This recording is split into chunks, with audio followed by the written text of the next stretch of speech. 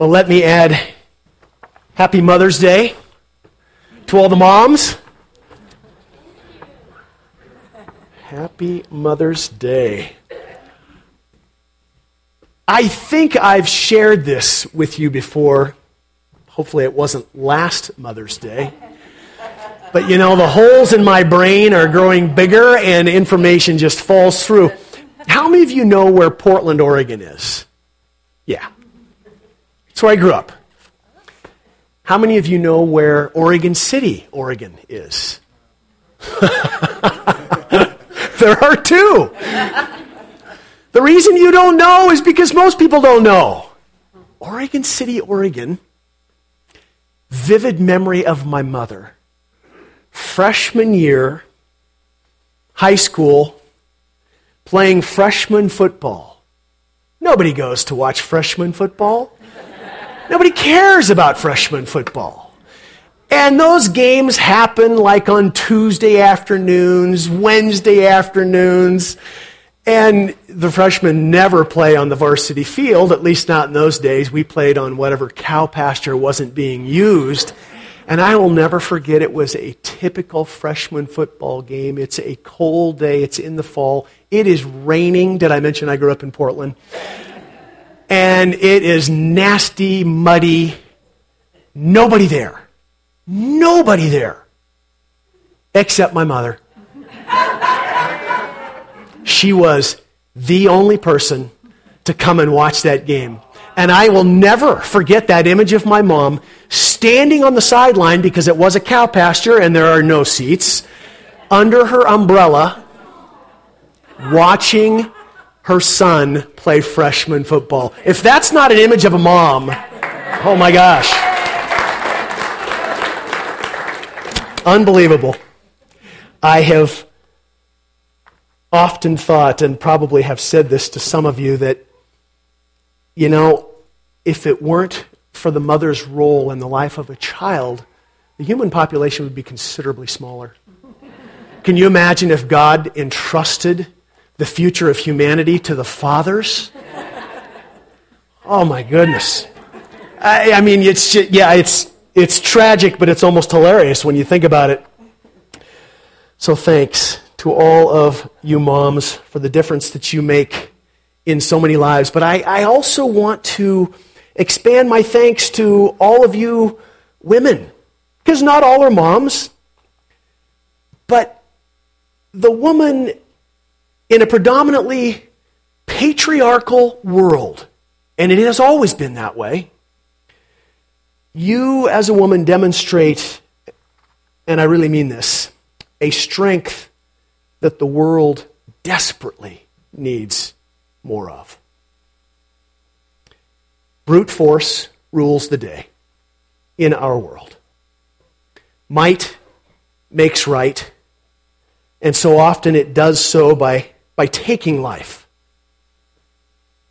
But women demonstrate a gentle but oh so powerful strength that both gives life and far more naturally than men nurtures life. And often women do it behind the scenes, sacrificing themselves in many ways for the sake of others. So I just want to say to all you ladies that in your gentle strength we see the character of Jesus, often so much more clearly than anywhere else. The revelation of a powerful God who chose to make himself most clearly known in the powerful, life-giving sacrifice of his Son. Thank you to all of you, ladies. We affirm the gifts from God that you are in our lives, and the example that you are so often of the patience and meekness that is esteemed by Jesus and a great value in the kingdom of God. So let me pray. Father, this morning, just a great thanks to you for the obvious role that moms have had in all of our lives. We are here because we had a mom. For many, the memories are painful. For many, the memories are joy-filled. We recognize that parenting mother or father in a broken world is a tough job.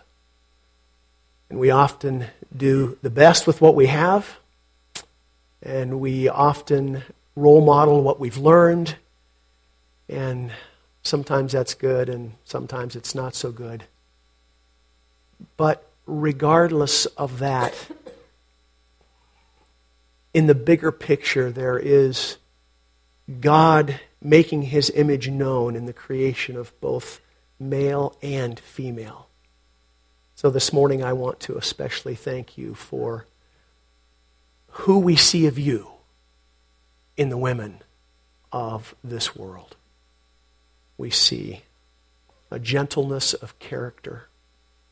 We see an amazing strength that is often not affirmed as such.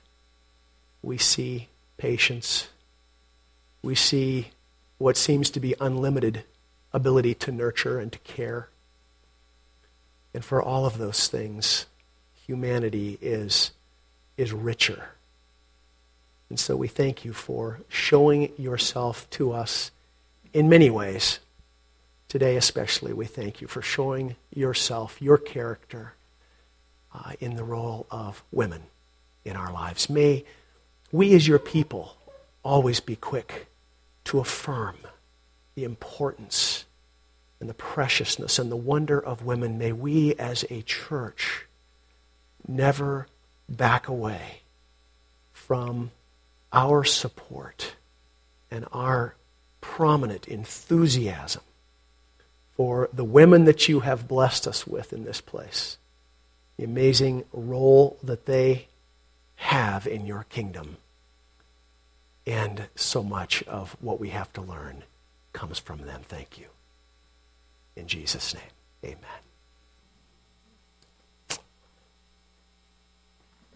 Well, earlier this week I read this story of a mom gave her young daughter, they were on their way to church one morning, gave her a $1 bill and a quarter and wanted her to have the choice of what she would give during the offering at church. And so she told her daughter, she said, you can give either one. It's entirely up to you.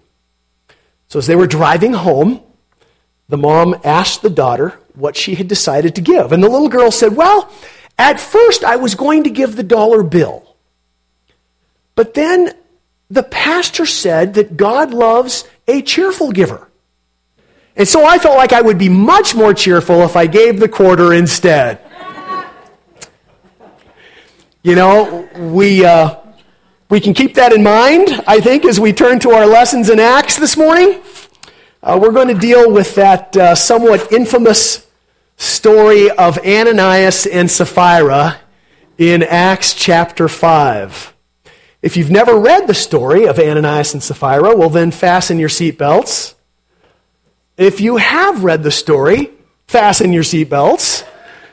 And to be honest, if you're like me, you have probably wondered numbers of times, what is this story about? What's going on here? What's at the heart of it? We're going to take a stab at better understanding it. I've wrestled with it all week long. And maybe there'll be a bit of a surprise in this for you, where I'm coming out in terms of my understanding of the bigger picture lesson that is important for us as God's people. And in some ways, I think maybe it creates even higher stakes. We'll get to that. But before that, just 3 quick reminders.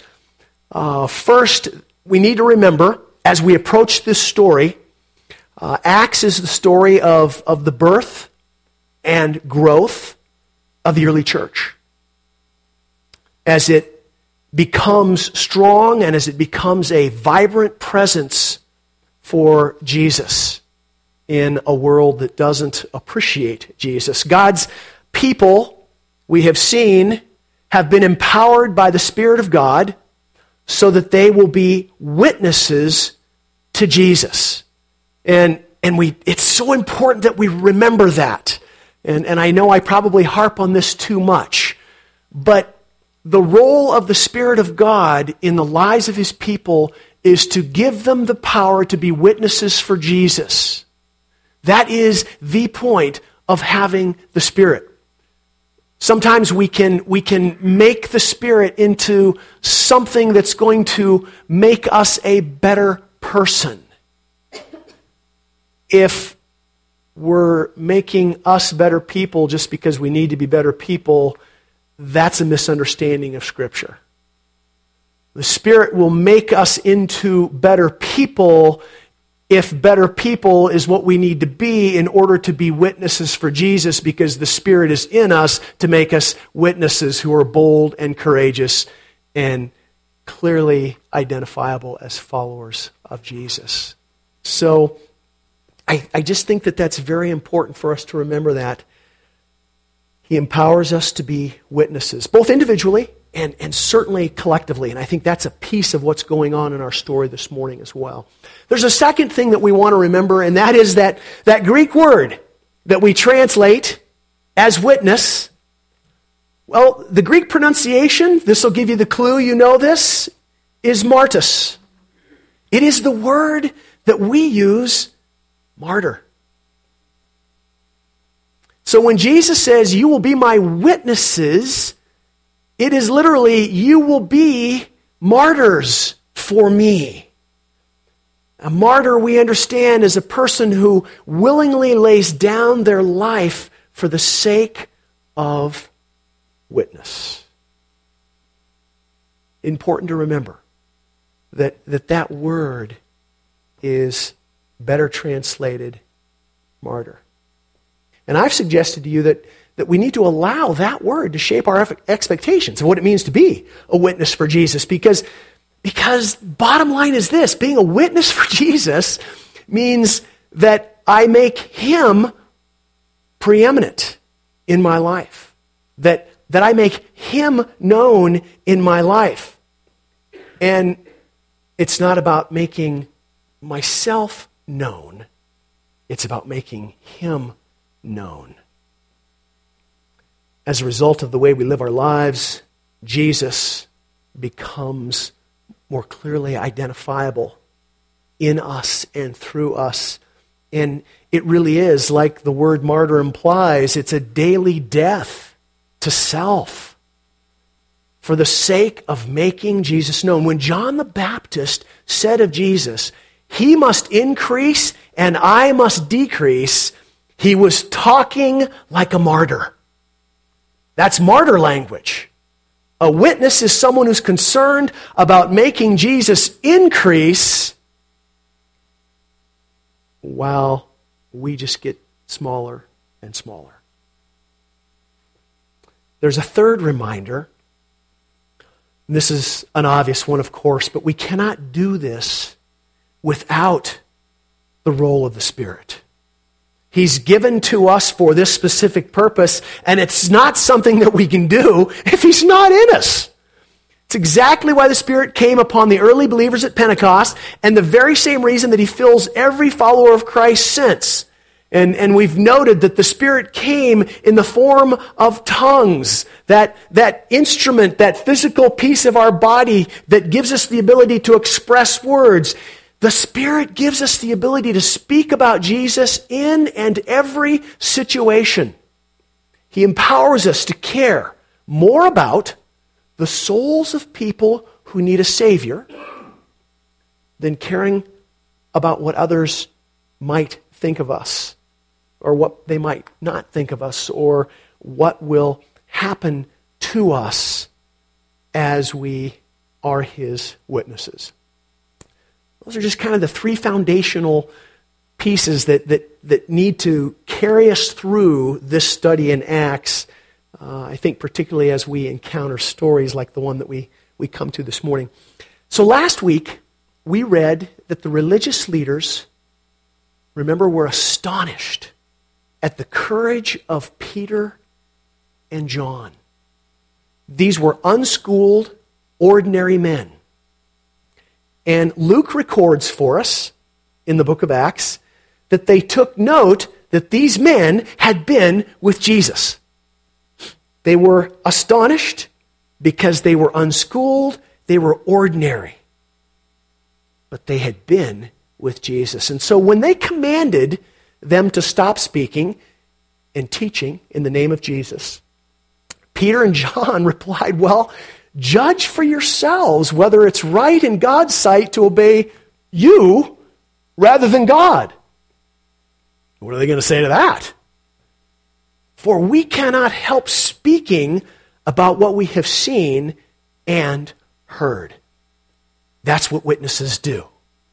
They speak about what they have seen and heard. They speak about what they've experienced of Jesus Christ in their lives. They live for and they speak about Jesus. And so, before we read our text this morning together, it's important that we have, I think, an immediate context out of which the story of Ananias and Sapphira come. So let me just remind you that real quickly. After Peter and John told the authorities that they wouldn't stop speaking about Jesus, they went back to the community of believers, and then they told them what the authorities had said to them. They want us to stop speaking and teaching about Jesus, but we're not going to do that. And Luke records for us, when they heard this, all God's people together in that place, when they heard this, they raised their voices together in prayer to God. Listen to these words.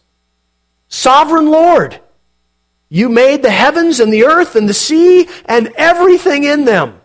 Indeed, Herod and Pontius Pilate met together with the Gentiles and the people of Israel in this city to conspire against your holy servant Jesus, whom you anointed. They did what your power and will had decided beforehand should happen. You think they had confidence in the sovereignty of God? They somehow weren't concerned that God had missed the situation in which they found themselves.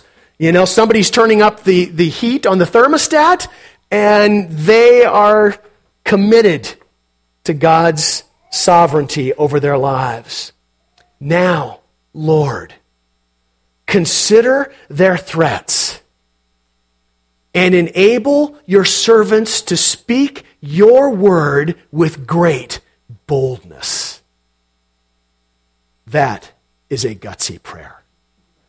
I don't think I would have prayed that. Lord, you know I have a wife and children.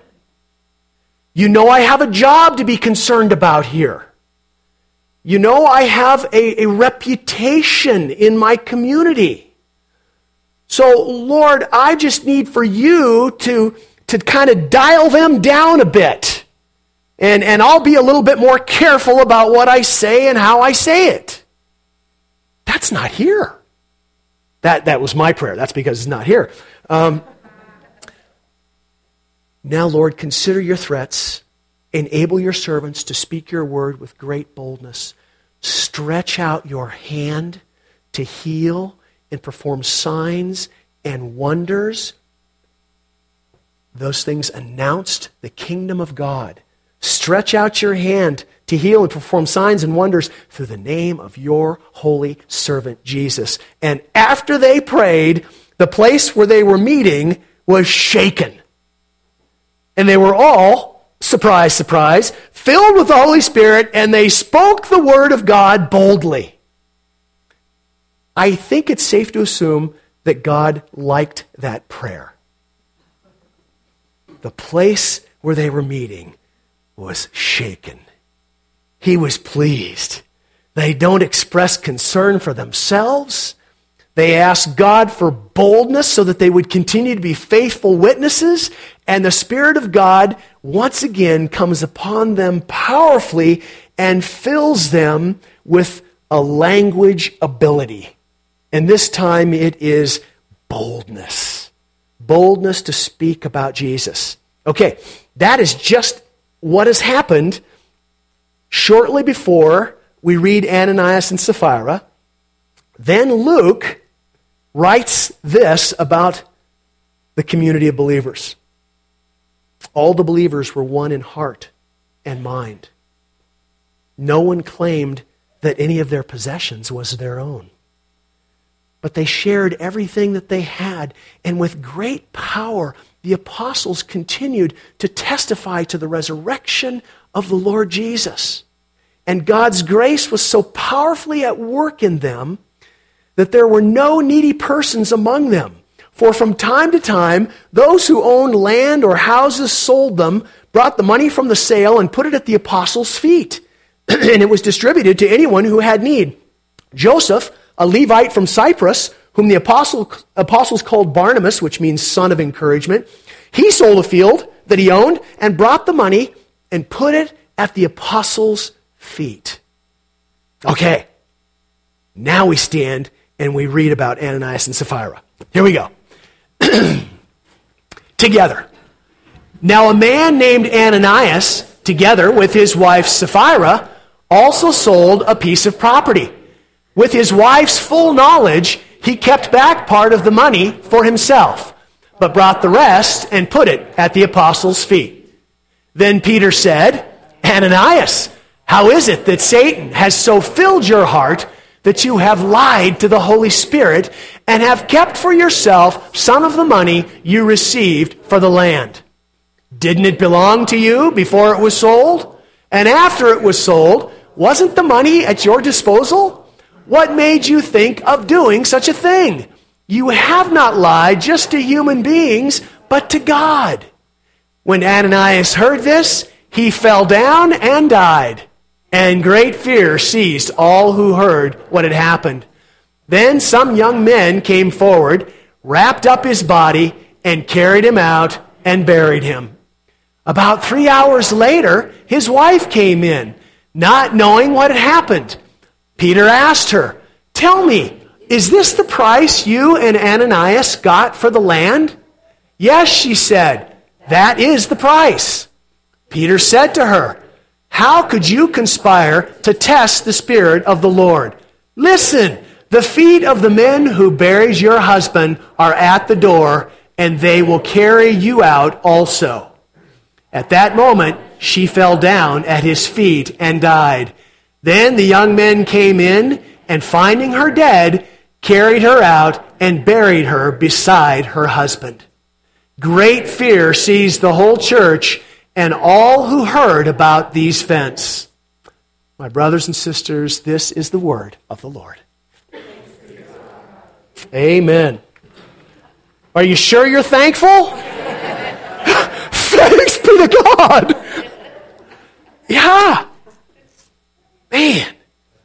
Individual lives that have been transformed by the Holy Spirit, God doing amazing work in His community, in the lives of those people. And along come Ananias and Sapphira. Eugene Peterson once said, Sometimes I think that all religious sites should be posted with signs reading, Beware of God. The places and occasions that people gather to attend to God, they're dangerous. They're glorious places and occasions for sure, but they're also dangerous. Danger signs should be conspicuously placed as they are at nuclear power stations, because religion is the death of some people. Powerful story. Powerful story. Karen, can we put our next slide up? We read together these three statements in the middle. Peter said, You have lied to the Holy Spirit. You have not just lied to human beings, but to God. It seems to me that this is where the heart of the lesson is for us. You've lied to the Holy Spirit. You have not just lied to human beings, but to God. So I want you to just wrestle with it. Talk with your neighbor for a minute or two. What do those statements mean? See if you can put those together. Okay, what do you think? Nat, I can't tell you how many times I do that when we're singing. It's like, I am just a hypocrite as I sing this song. I mean, at that moment, that's where my heart wants to be. It's not necessarily where I live my life. as my son-in-law would say, the British son-in-law, naughty, naughty.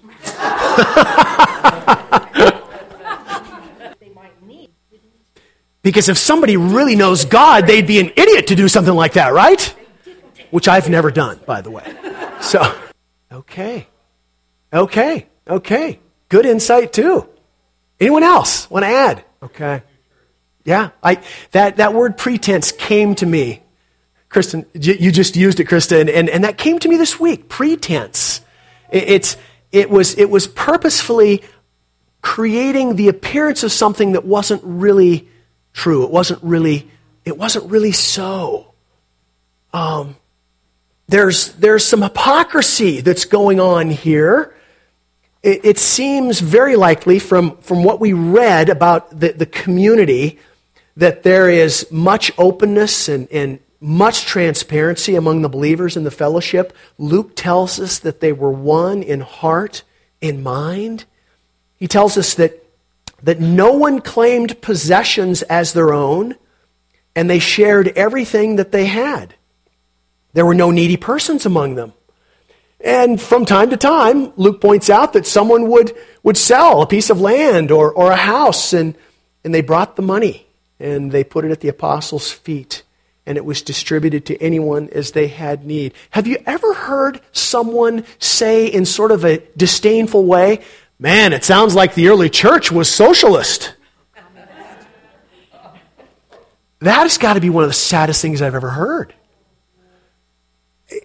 It is the work of the Spirit of God that is suddenly transforming people who are by nature very self-absorbed, self-protecting, self-promoting, self-focused into people that are caring less about themselves and more about others.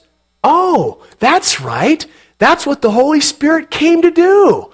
He came to make us be less concerned about ourselves and concerned more about others and them knowing Jesus and experiencing Jesus in my life.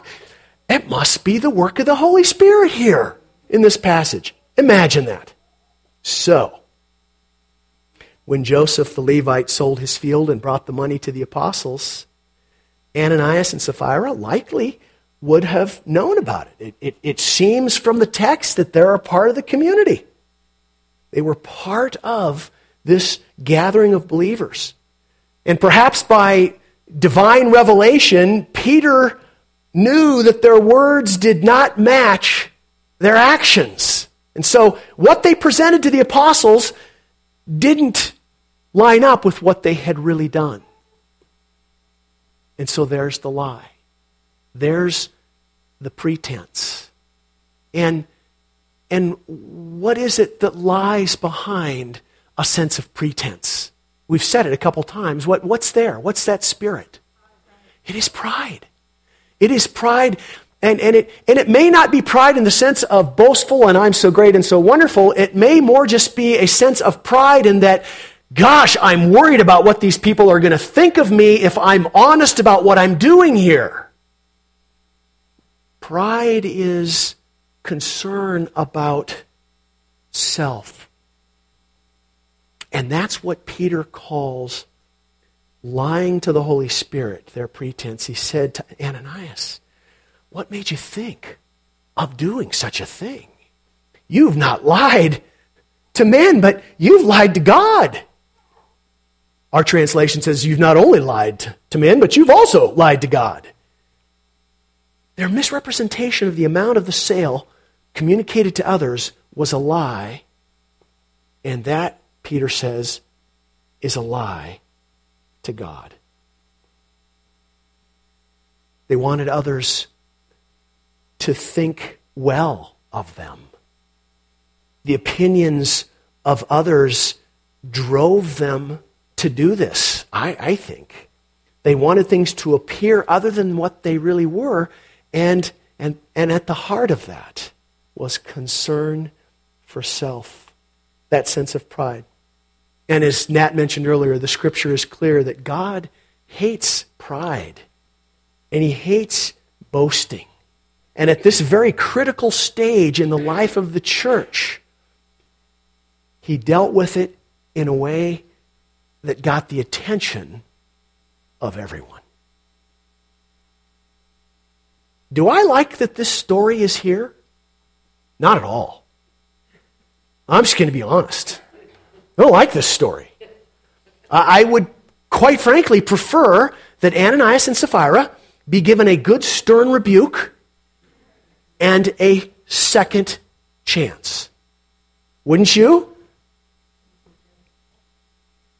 But they weren't. Verse 11 of the text tells us that great fear seized the whole church and all who heard about these events. I'm just going to go on record as saying that I don't think it's a bad thing when great fear seizes the church. Because the word that we best translate or understand that word fear is really tied to the idea of respect. Fear of God is respect for God. It is respect for His holiness. It is a respect for His character. And as Chad so wonderfully pointed out, in this era that we call the church age, when the Holy Spirit comes to indwell me and indwell you, well, as good Trinitarians, we understand that the Spirit is the Spirit of God. It's God's Spirit. It's God indwelling me, and it's God indwelling you. And so, how are we doing in our treatment of God in one another? Isn't this stunning? I think the fear that seized the whole church was a fear of just realization, oh my, what are we dealing with here? Well, we're dealing with a God like no other. We are dealing with a God who has high expectations of those who call themselves His followers, because, oh, by the way, His name is attached to that. And you just spend time reading through the Old Testament and you can see the love and the honor that God gives God's self regarding His nature and His name. For the sake of my name, I will do this. Because you are a people of my name, I will do this. It's the name of God is the character of God. It's interesting to read some of the commentaries that have been written through the years on this story.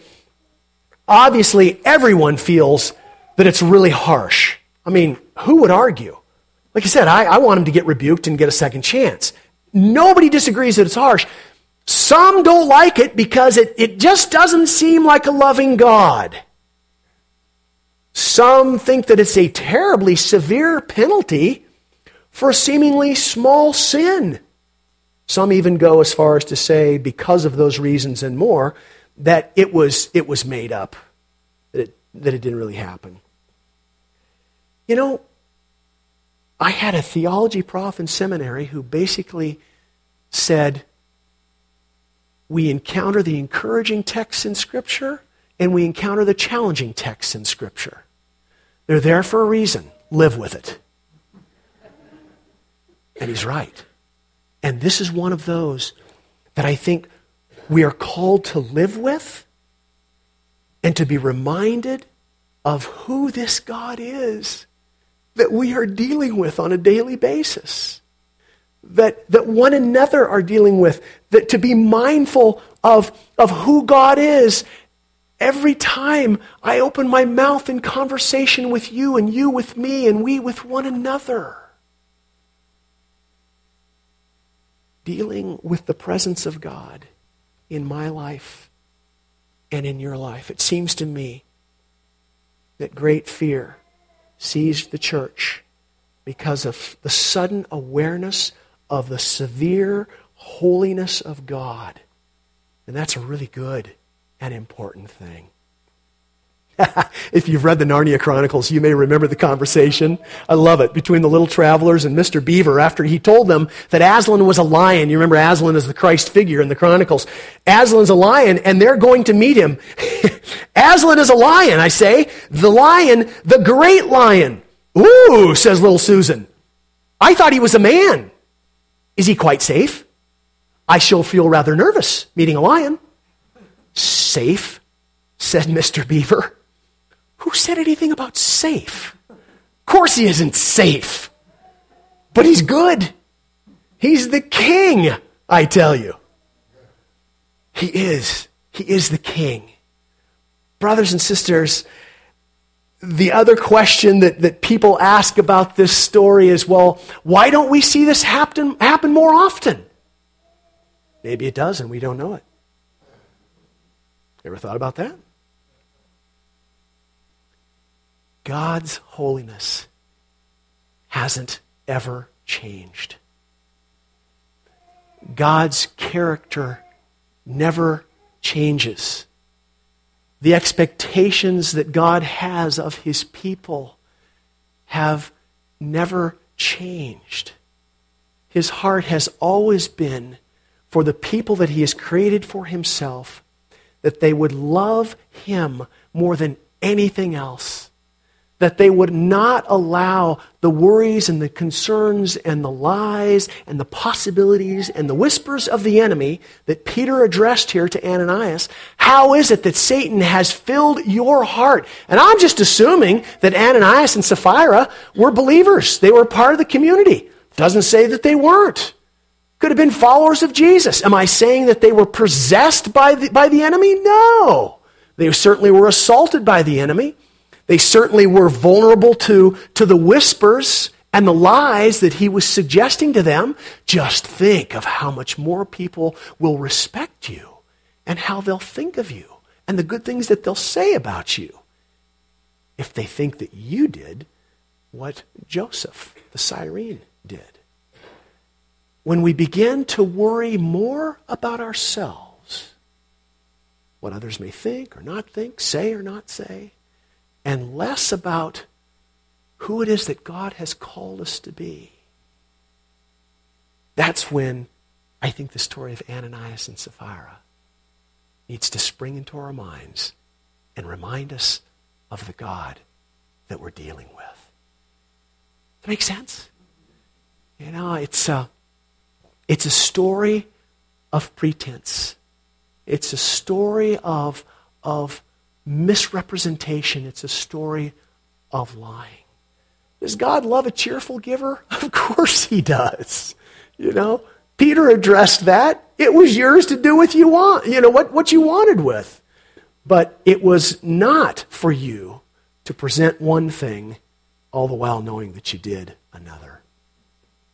And I found myself thinking about that a lot this week in terms of our relationships with one another. Again, Acts is a book of witness, individual witness and collective witness. And we witness to one another all the time in our relationships with each other. And we're not witnessing in the sense that, well, you need to be saved, but we're witnessing in the sense of who Jesus is in my life and who he is molding and shaping me to become, and that witness in my life can bless your life, and your life can bless my life, and we bless one another. That's a part of the collective witness that the world looks at and says, wow, I've not seen people like this before. Unfortunately, I don't think they get to say that often enough about the people of God in the world.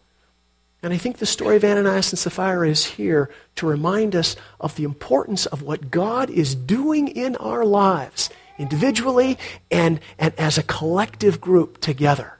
And we need to be a people who are dialed in and attentive to the work of the Spirit and always remembering that there's nothing more that Satan wants than to bring shame to the name of our God because of the way his people behave. Seems to me that's a big part of what's going on here. God, may you remind us often as your people that you take your holiness oh so seriously, that you take the witness of your people oh so seriously, that we will find ourselves surrendered to the Spirit of God and listening to those promptings to be totally, completely honest in our conversations with one another. Give us the ability, always we pray, to discern between those things where honesty seems as if it might promote us versus honesty that will promote Christ and His glory and encouragement in the lives of others. And Lord, when it comes to things that you call us to that will cause us to sacrifice, may we remember that you are indeed our great provider, and you will take care of us as we live in obedience to make you known through our words and our actions. So we thank you for this story. It's harsh, and we admit that. And none of us ever wants to face that kind of experience. Father, may your Spirit generate greater and greater life in each of us that is surrendered and just deliriously happy to promote Jesus in all that we do and all that we say for your glory. Amen.